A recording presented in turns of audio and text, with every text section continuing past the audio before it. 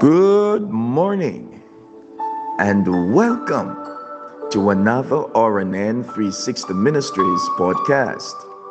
The scripture of meditation comes to us this morning from the book of Ephesians chapter 2 and verse 10.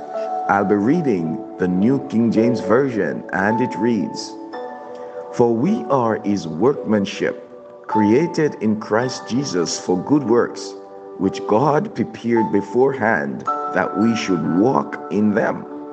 Friends, Jesus chose Peter to be one of his disciples, even though he knew he was hot-tempered, impatient, and would fail many times. He didn't choose him because he was perfect.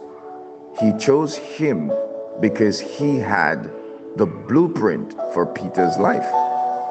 Friends, the message didn't qualify Peter. The message simply meant he was still under construction. So friends, Jesus knew that Peter would become one of the most respected, influential leaders. We all have some messy areas we need to improve in.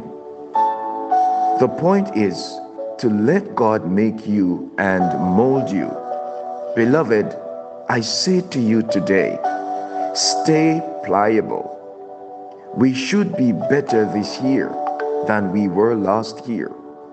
We should be making progress. Don't let the mess become normal. The temper, the addiction, the negative attitude.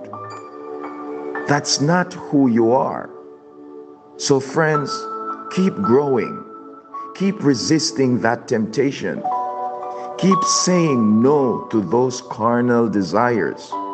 Every time you do the right thing, it makes it a little easier the next time.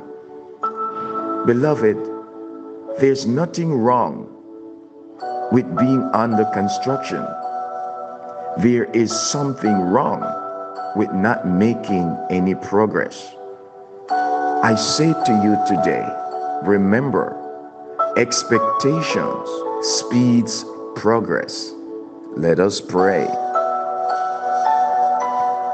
Father, thank you that my life is your workmanship and that I am under construction according to your blueprint. Thank you that you are working in my life and you will bring me to completion. Lord, I am looking beyond the messy areas to see the masterpiece in the making. In Jesus' name, amen and amen.